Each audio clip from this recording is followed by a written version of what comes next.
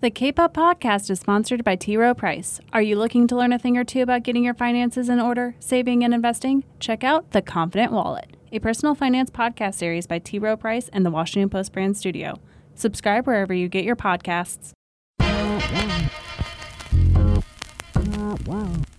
I'm Jonathan Capehart, and welcome to Cape Up. If you watched the speeches during the March for Our Lives on March 24th, you'll never forget Naomi Wadler. I am here today to acknowledge and represent the African American girls whose stories don't make the front page of every national newspaper. Her words rang loudest to me because this week's episode is with Andrea Ritchie, author of Invisible No More: Police Violence Against Black Women and Women of Color. It all starts with broken windows policing, where minor crimes are prosecuted aggressively in the hopes of preventing major crimes. Ritchie says that black and brown women bear the brunt just as much as black and brown men, from driving while black to walking while black and even giving birth while black. You can hear Ritchie talk about this aspect of the invisibility of black women and what we can do to change it right now. Andrea Ritchie, thank you very much for being on the podcast. Thanks so much. So the title of your book actually says it all: Invisible No More: Police Violence Against Black Women and Women of Color. For the last at least 5 years, the nation has been talking about police violence against unarmed African-American men at the hands of law enforcement.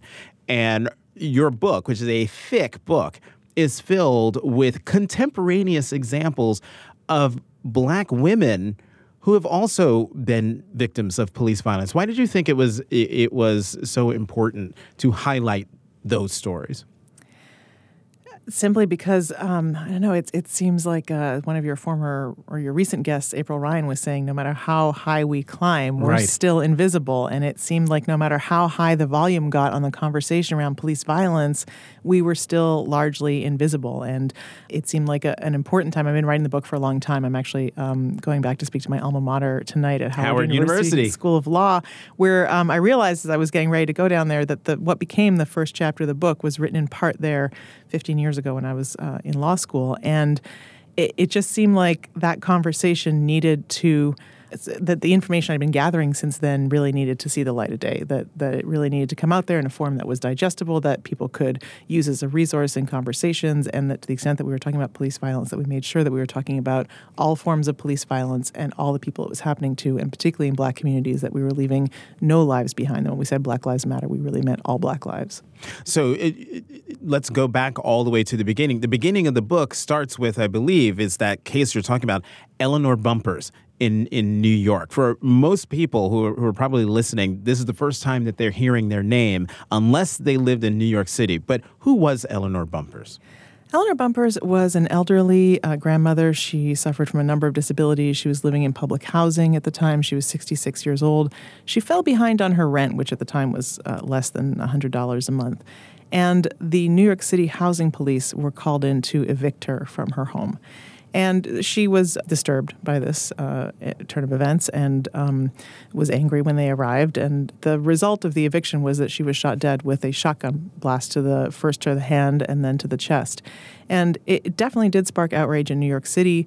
It definitely sparked protest. The officers were brought up on charges, but eventually acquitted. And then this case sort of subsided from the national conversation. And 6 years later, Rodney King was beaten by police in Los Angeles across the country on video, sparking this national conversation about driving while black, about police brutality, about the state of police interactions with black folks in America. And I often say that, if Eleanor Bumpurs' story had become iconic at the time that it happened, in the same way that Rodney King's case took, in the same way that Rodney King's story became the story that governed our conversations about policing in the 1990s, then maybe in addition to talking about driving while black and excessive force, we'd also be talking about living while elderly, disabled, female, and poor, and how those factors put you equally at risk of physical or fatal violence by police as driving down the road as a black man. Yeah, that's a good point. Living while, we're used to saying driving while black, but it's living while black. And you go through and talk about all the various ways that really black life is criminalized.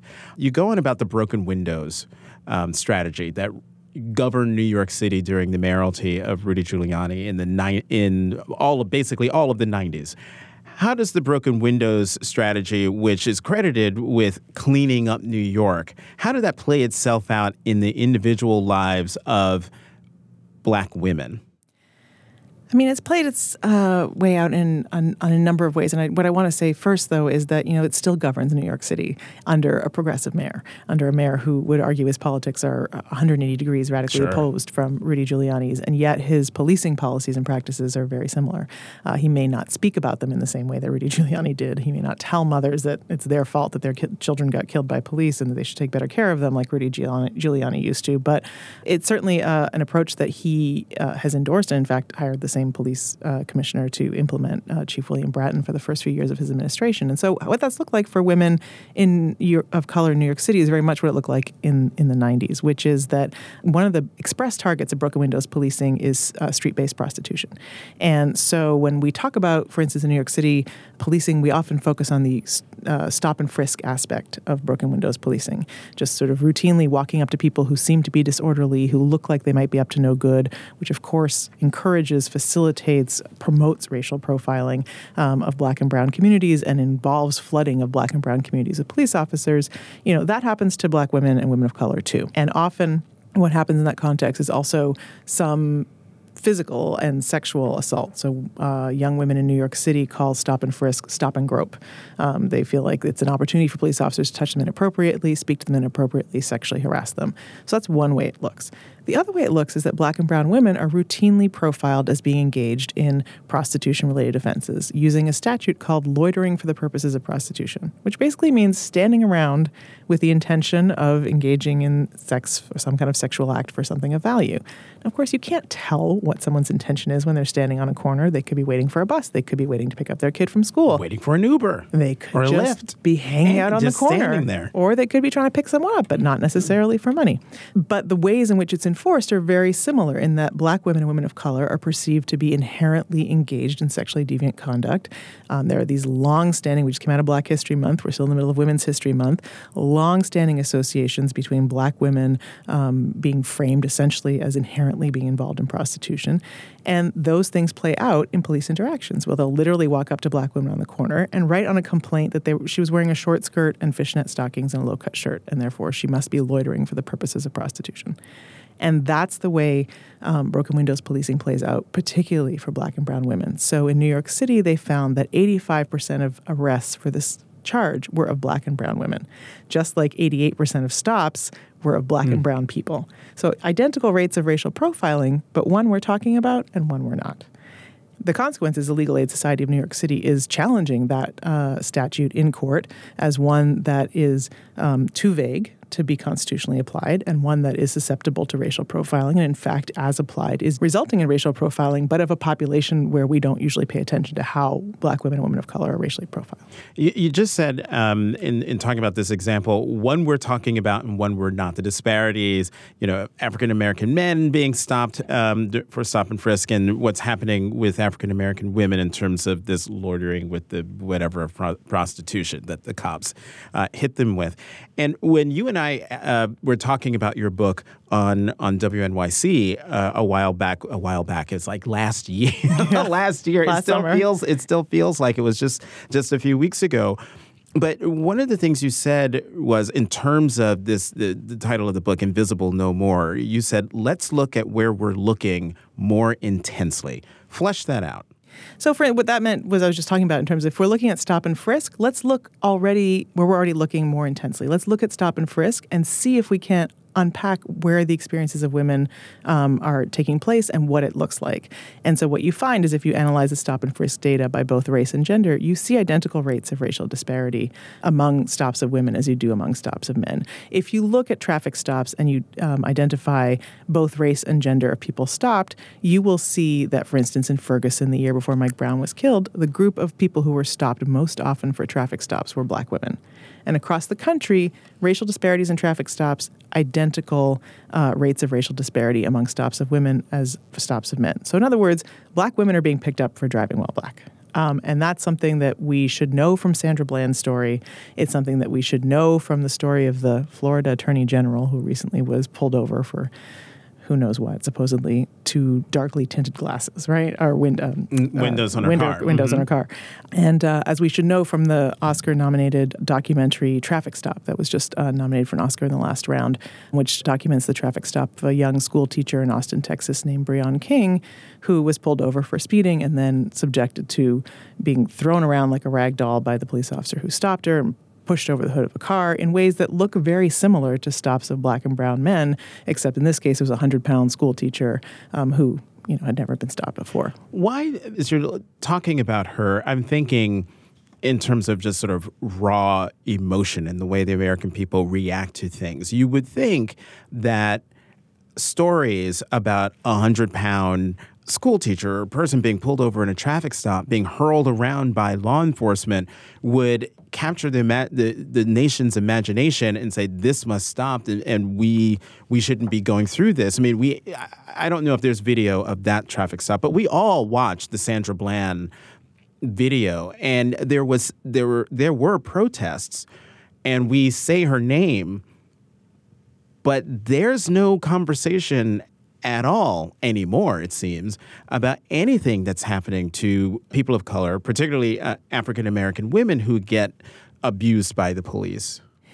Absolutely. And I think the thing about Sandra's story or Breon's story is that they get taken as sort of one story, kind of an anomaly, sort of like a traffic stop that happened to capture a woman instead of the usual targets, black men. And so we'll talk about it in sort of a moment of outrage and being disturbed by it, but then we don't incorporate that into our analysis. So we all know the name Sandra Bland, but we don't talk about how black women's experiences of racial profiling should shape our policy solutions, our legislative solutions. We don't talk about the fact that maybe Sandra Bland's story or Breon King's story should tell us that we should pass the End Racial and Religious Profiling Act, which now, since 2015, would ban profiling based not only on race and religion, but also gender and sexual orientation. Because in those instances, those women were being stopped as black women, right? And for many reasons that are caught up in their identities, both as women and as black. And so I think that that's the next step, right? We know those names now, and it's great that Traffic Stop was nominated for an Oscar, but it didn't generate the conversation that a film perhaps about a black man who had been pulled over by police and was seen as sort of emblematic of a larger problem of police violence in the country might have garnered in the same position. Breon King. She is the female version, it sounds like, of Philando Castile. Well, she wasn't killed, and that's... Okay, she wasn't killed. She did live. But let me say this. There's a woman named DeCynthia Clements who was killed in Chicago following a traffic stop, who was shot by police officers as she was exiting her car, which was on fire at the time that she was exiting it. You don't know her name? Most people don't. In fact, as I was looking on your Twitter feed, and you have the pictures of her and the stories, and I was like, "Who is this? When did this happen?" Last week. Her family has been outside the police precinct every single day since she was killed. There was a protest the day after she was killed. So it's not like our communities aren't still organizing around black women's experiences of police violence. People did come out for Sandra Bland. Right. But it doesn't make the same national headlines. It doesn't inform our analysis of the issues. It doesn't inform the solutions that we pursue.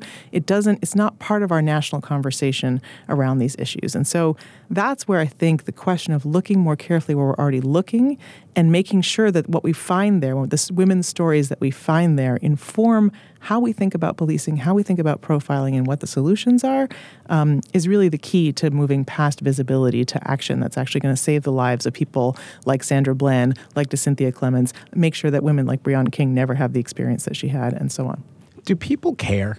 I mean, listening to you talk about this, I just sit here and think, clearly people don't care. And that's why you can have these horrific incidents. Some make national news for a hot minute. Others don't see the light of day, yet the community is energized, and yet nothing changes. I think two things. One, there was an excellent piece in the Post about, police are still killing black people, and we're not talking about it anymore. And I think in this moment part of the problem is there's so much to care about, right? Right. We're under nuclear threat. We're, deporting people, by the thousands. We're ripping mothers from their children on the streets of, California cities through, Border Patrol going up and rounding people up. Every minute there's a new threat. And you're just talking about those examples that you just mentioned, just one corner of this gigantic box of craziness that we've been going through. So that's just today. And that's just today. So I think that's one thing. I think there's so much to respond to now. Not that there wasn't always similar issues, but just right now the concentration is intense. But I do think that it requires us to really radically re-examine the function of policing and the ways in which our society perceives Black people. And to do both of those things requires us to really kind of shake the foundations of what most people sort of take for granted. Mm-hmm. And I think that's what makes this conversation challenging for folks to have beyond one case, one outrage, one protest. In Breonna King's case, on the way to the jail, she said to the police officer, why do you treat us this way? How could you do this to me? I did nothing wrong and I just didn't deserve this. And he said, look, Black people have violent tendencies.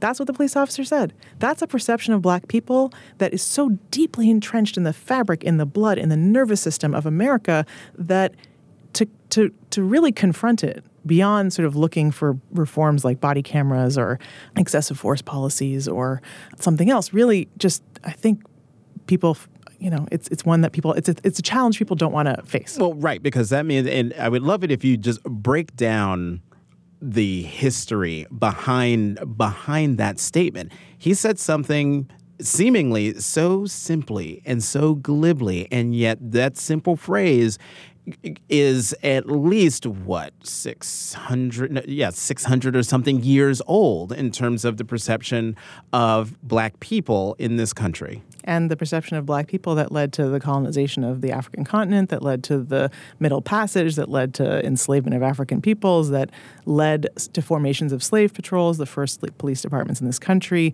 that were about quelling rebellion of enslaved people, right? So the notion that Black people are dangerous is deeply entrenched in this nation. And I think the piece that people don't pay as much attention to is the perception of Black women as dangerous and threatening and menacing is as deeply entrenched in this country. How so? Well, I think one, Black women lived in homes with the people who claimed to enslave them. And people both there was sort of a mammy stereotype, and then there was the woman who was the threat who could poison your food, right? Mm-hmm. Or who could, lead the uprising from inside the home.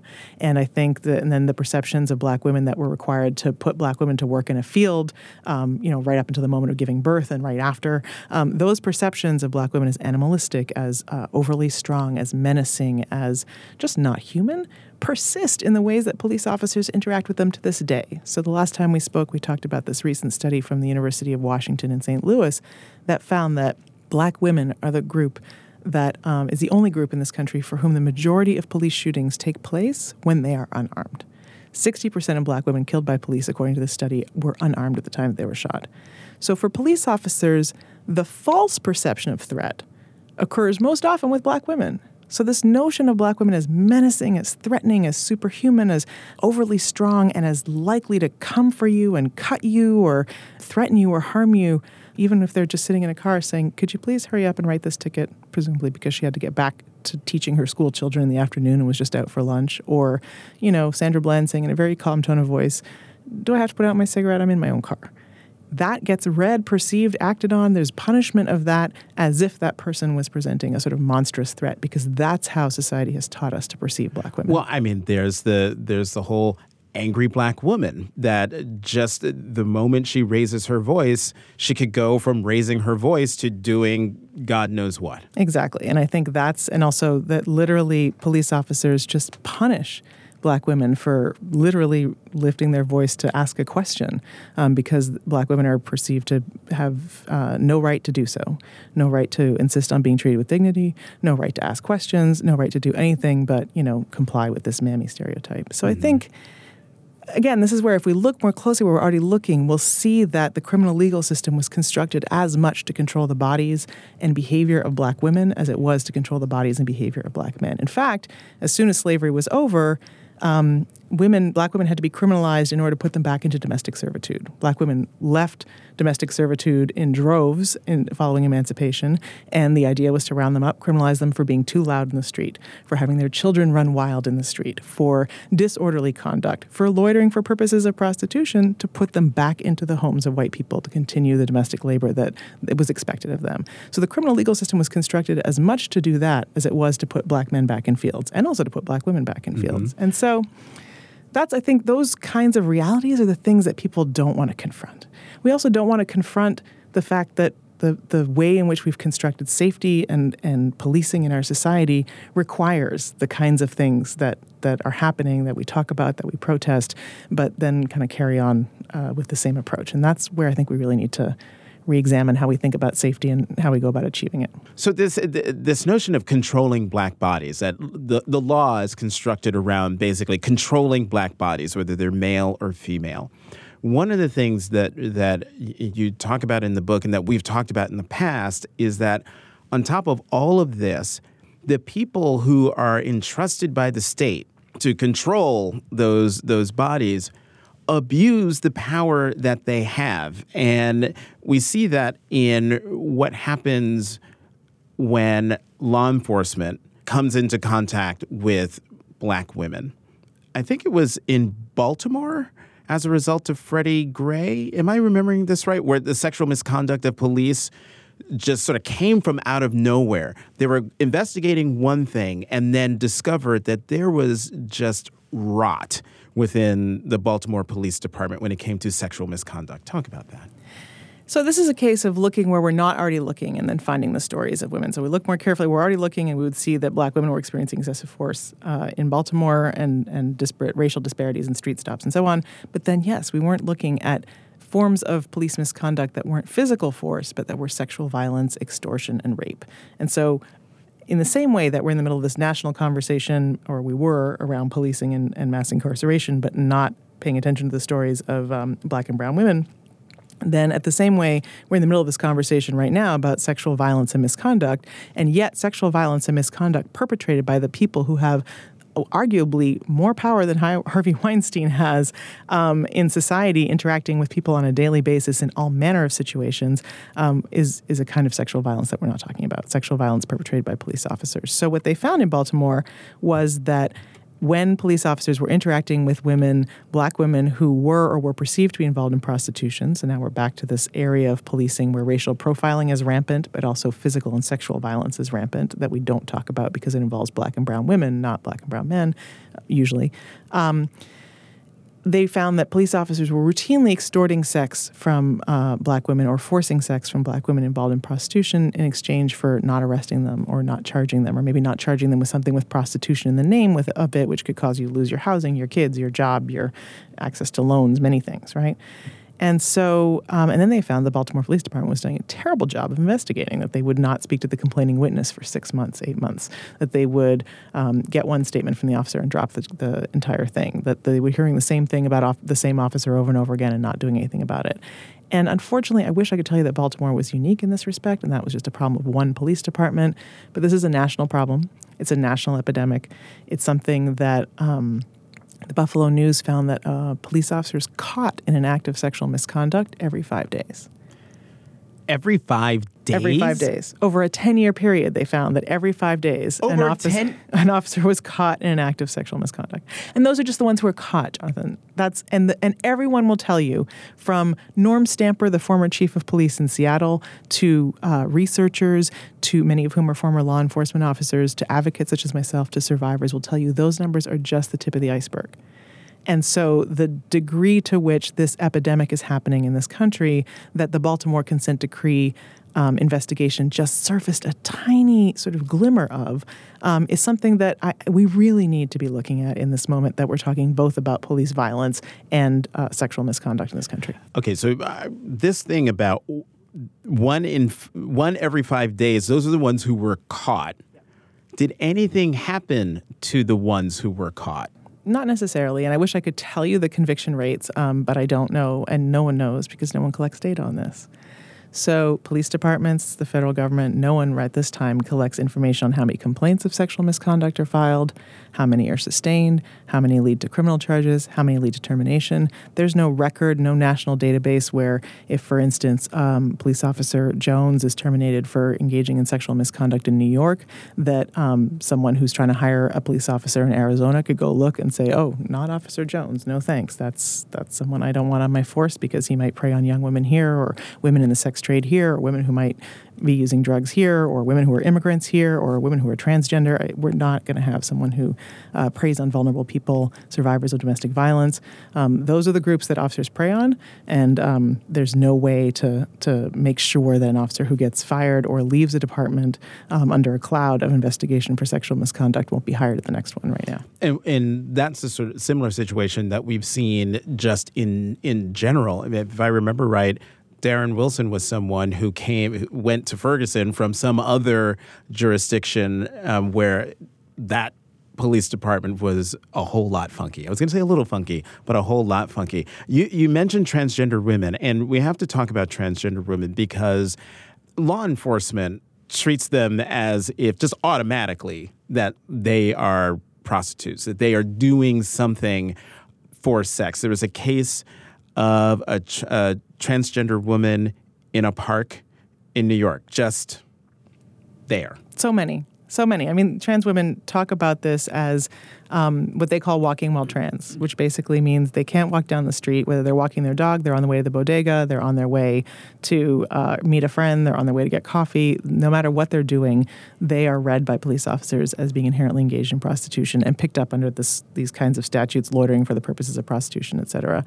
And, that's part of being a woman of color, because they're women of color who are being profiled like many other women of color, and also the ways in which police read gender nonconformity as some form of indication of sexual deviance and of indication of proclivity towards engaging in prostitution, which is equally rooted in history. So I think we're familiar with the ways in which police have been constituted and continue to police the lines of race and, for instance, poverty or class. But the police have always been about policing the lines of gender. And they've always been about doing that, whether it was under cross-dressing laws or under bathroom laws. Oh, right, the bathroom bills. Right. Which, you don't need a bathroom bill to police and harass trans people using a bathroom consistent with their gender identity. It happens across the country. It just usually happens under broken windows policing. That broken windows policing gives police officers so many tools to arrest anyone who's seen as out of order or disorderly or perceived as lewd or just somehow out of place, that officers can use any number of laws to arrest people for using a bathroom, disorderly conduct, criminal trespass, lewd conduct, and they do every single day. So I certainly want to lift up and celebrate the victories of trans advocates who have beat back those bills in Texas, who are fighting those bills in North Carolina, and it's incumbent on all of us to stand with our trans siblings to beat back the ways in which broken windows policing and other kinds of policing produce the same result every single day across the country, including here in D.C. I wrote in the book about a woman who went into the bathroom. She was on the local football team. She didn't necessarily even identify as trans. She was masculine presenting. Went to the bathroom at TGI Fridays, got arrested for going to the bathroom. Just for going to the bathroom. Right. And I tell another story of a woman who was stopped and frisked on the metro here in D.C., and the police officers made her open up the front of her pants, noticed that she was wearing men's underwear, and said, "Why are you wearing that?" So that's the way in which gender is policed on a daily basis. Trans women in D.C. talk about routinely also being profiled as being engaged in prostitution. There was one study in D.C. that talked about 1 in 5 trans women being approached for sex by police officers. And trans women are definitely leading the charge here in D.C. to decriminalize the equivalent of the loitering for purposes of prostitution statute here for these very reasons, that this is a site where racial profiling, gender policing, physical violence, sexual violence takes place with impunity in ways that if it was taking place against other members of Black communities in a different context, we would be far more systemically outraged and be calling for action far more frequently. And one of the things where trans people get caught up with law enforcement once they've been profiled by the police as being potentially engaged in some sort of prostitution, is that when they're searched and they find syringes on them. Talk about the significance of that. There's an assumption that those are drug paraphernalia, which here in D.C., possession of drug paraphernalia, or in any place around the country, possession of what's perceived to be drug paraphernalia is a charge in of itself. And then more recently, I think some departments are criminalizing trans folks for if you don't have access to health care, gender-affirming health care that's covered by, regular health care, then people do what they can do, right? And so that there's a criminalization of the hormones you might acquire some other way, right? Or treatments you might acquire some other way. And then the syringes might be seen as evidence of that. As opposed to asking a trans person if maybe they might be diabetic. Right. Or, there's just a million assumptions that happen when police interact with trans folks that just have to do with this assumption that they must be up to no good, and they must be up to some kind of deceitful activity as well because of their gender identity. And I think, again, sort of as a nation, this is something that we need to grapple with, not only because it's producing huge rates of criminalization of trans people. Most people know that 1 in 3 Black men will face incarceration in their lifetime. Most people don't know that 1 in 2 Black trans women report incarceration in their lifetime. So one statistic galvanizes a movement. I argue the second one should too. And it should make us think about ways in which that criminalization looks similar and the ways in which it looks different and the ways in which all of us need to address it, and also be responsible for making sure that we also address the epidemic of violence against trans women that's killing, dozens by the first quarter of every year, and that in our communities, and realizing that they're not receiving protection from the places they're ostensibly supposed to receive protection from, and in fact they're experiencing more violence from police. There's a group in Atlanta that put out, it's called the Solutions Not Punishment Coalition, that put out a report called "The Most Dangerous Thing Out Here is the Police." And for Black trans people in Atlanta to say the most dangerous thing out here is the police is saying something. And so they have led a campaign to find other ways of dealing with broken windows policing, of trying to basically get rid of broken windows policing, because that is creating opportunities for police to abuse them and members of their community for standing around outside, basically, and to create a program where instead of being arrested, people get access to housing, they get access to the things that they need, they get access to treatment if they need it, if they want it, they get access to whatever it is that they need that might reduce their contact with the police. Right. Because that's the goal. So we have to talk about the one area where, whether it's, abuse of power by police or how women end up getting mixed up in the whole criminal justice system, and that is the war on drugs. Yeah. You wrote an op-ed for the New York Times back in, that was last July. The headline on the piece is eye-popping: "A warrant to search your vagina." And that headline comes from a specific case from 1986 involving Shirley Rodriguez. Tell the story of Shirley Rodriguez. I will. I just want to say I didn't pick the headline for that story because I don't want to privilege people who have vaginas in this conversation, because body cavity searches of all kinds are experienced by all members of Black communities and brown communities in the context of the war on drugs. There is a way in which the war on drugs is waged on the bodies of Black and brown women that does involve these cavity searches that we don't often talk about. So in her case, the police officers had received some tip from someone that they had bought drugs from her house, and that in the process somehow she went to the bathroom a few times.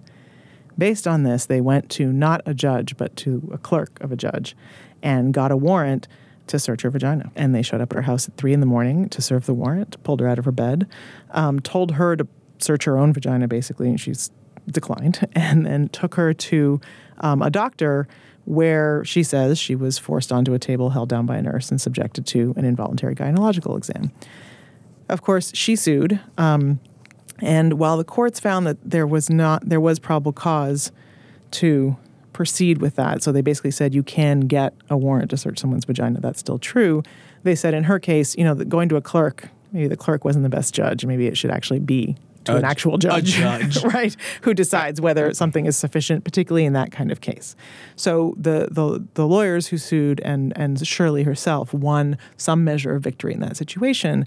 But the reality is that Black and brown women are routinely profiled as vessels for drugs that are consumed or concealed somehow. And that led, for instance, to these pervasive cavity searches and monitored bowel movements at airports at O'Hare and D.C. and in Florida that were the subject of hearings before Congress in 2000 and a report by the government, the GAO. Government Accountability Office. And so that was an issue in the 2000s that sort of flared, got national attention, and then subsided. And what people don't realize is those searches continue to take place not only at the border, but also on the highways and streets and roadways and in the homes of Black and brown women across the country. In that op-ed, you write about, to your point, there was one particular case where it was either one woman or two women there in full view of everyone had a vaginal cavity search there.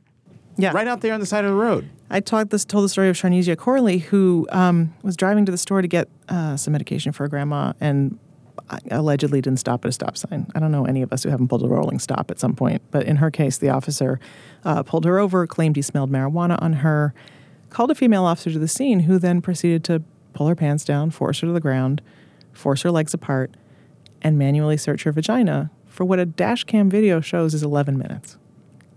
So, and this is the way the war on drugs is waged on the bodies of Black women. This is the war on drugs that Jeff Sessions wants to ramp up. Because remember, this was about marijuana, right? This wasn't about, are you transporting a kilo of heroin inside of you, right? It was about, I smelled some weed in your car. This happens. It happened to two other women who were driving home from the beach one day in Galveston, Texas, and same traffic stop. Officer claims he smells weed, and suddenly they're inside their car. In Sharnesia's case, she was in Broadview at a gas station in Houston. In their case, they were inside their car, but being what they very much experienced is sexually assaulted by an officer sticking their fingers inside of them without their consent. It's clearly unconstitutional. Let me just be clear that is not permitted by the Constitution. But it happens. Exactly. So, but Andrea, so how? Why? Because of these deep-rooted perceptions that, one, Black women's bodies are inviolable. You can put them up on an auction block and inspect them in any way you want to, and you can search them for drugs in any way you want to. It's, again, a clear line of Black History Month and Women's History Month going right into these interactions with police officers. And then secondly, that discovering some amount of drugs is more important than the dignity and bodily integrity of a Black woman. That's the way society has set up this war on drugs. So it's not just there. It's, again, going to the place of looking where we're not already looking. We could talk about walking while Black, and we can talk about giving birth while Black. When Black women give birth, they are up to 10 times more likely to be, sometimes non-consensually, have their blood drawn, their umbilical cord blood drawn, and tested for drugs. And in some cases, that leads to them being arrested and removed from the delivery room where they just gave birth to their baby on charges of delivering drugs to a minor. Speaking of constitutionality, is that constitutional? It's been challenged and found to be unconstitutional, but that doesn't mean it doesn't happen. What recourse does anyone have to being cavity searched in public or in the back of their own car or in a hospital? What recourse does that mother who's given birth have for having her umbilical blood being taken with? I'm sure she's not there in the delivery room signing consent away. And if she is, she may not know, right. in that moment what for. But the recourse is to the courts. But there's something happening to the courts right now as among these many fires that are going on right now that we're talking about. And I think that more and more the notion that, again, like finding drugs and demonizing Black mothers, because just to be clear, Black women and white women use drugs at equal rates during pregnancy. But during prenatal tests and delivery, Black women are up to 10 times more likely to be tested for it. And if that happens, the result is more likely to be a criminal charge than supportive treatment. And so, again, it's sort of how we perceive Black women, how we perceive their parenting, how we perceive their deservingness as mothers, as how much privacy we accord them, their lives, their bodies. And so when these cases come in front of a court, the hope is that, a Fourth Amendment violation will be found. The hope is maybe a 14th Amendment violation will be found. But that means you have to get to court. That means you have to get in front of a judge who doesn't hold the very same beliefs as the people who did this. And that means you have to, if you lose in front of that judge, have the capacity and wherewithal to bring an appeal and an attorney who will do it for you. And then really, in the end, the perceptions that drive this kind of behavior by police drive the perceptions of juries, of judges, of prosecutors. And it's very difficult to I mean, the notion that we're getting equal justice in this country as Black women and women of color is very fraught, particularly if we're low income, particularly if we're perceived to be drug users, if we're perceived to be in the sex trade, if we're perceived to be bad mothers. And there's just no way to guarantee that going to court, much as I love my, alma mater's belief that the Constitution and the legacy of Thurgood Marshall will bring us to freedom, there's no guarantee that in the courts you're going to find justice for Black women in these situations.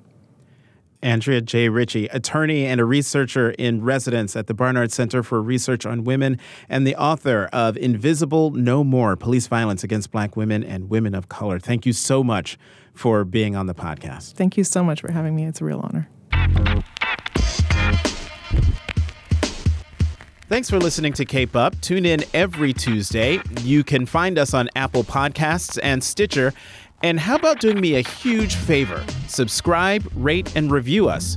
I'm Jonathan Capehart of The Washington Post. You can find me on Twitter at CapehartJ.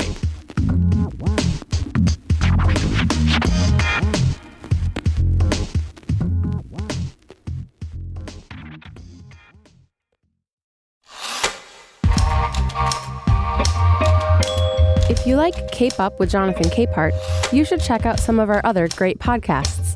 Like Can He Do That?, a podcast that explores the powers and limitations of the American presidency. Or try Retropod, a daily show for history lovers featuring surprising stories about the past rediscovered. You can find these shows anywhere you listen to podcasts and learn more online at washingtonpost.com/podcasts. The Washington Post.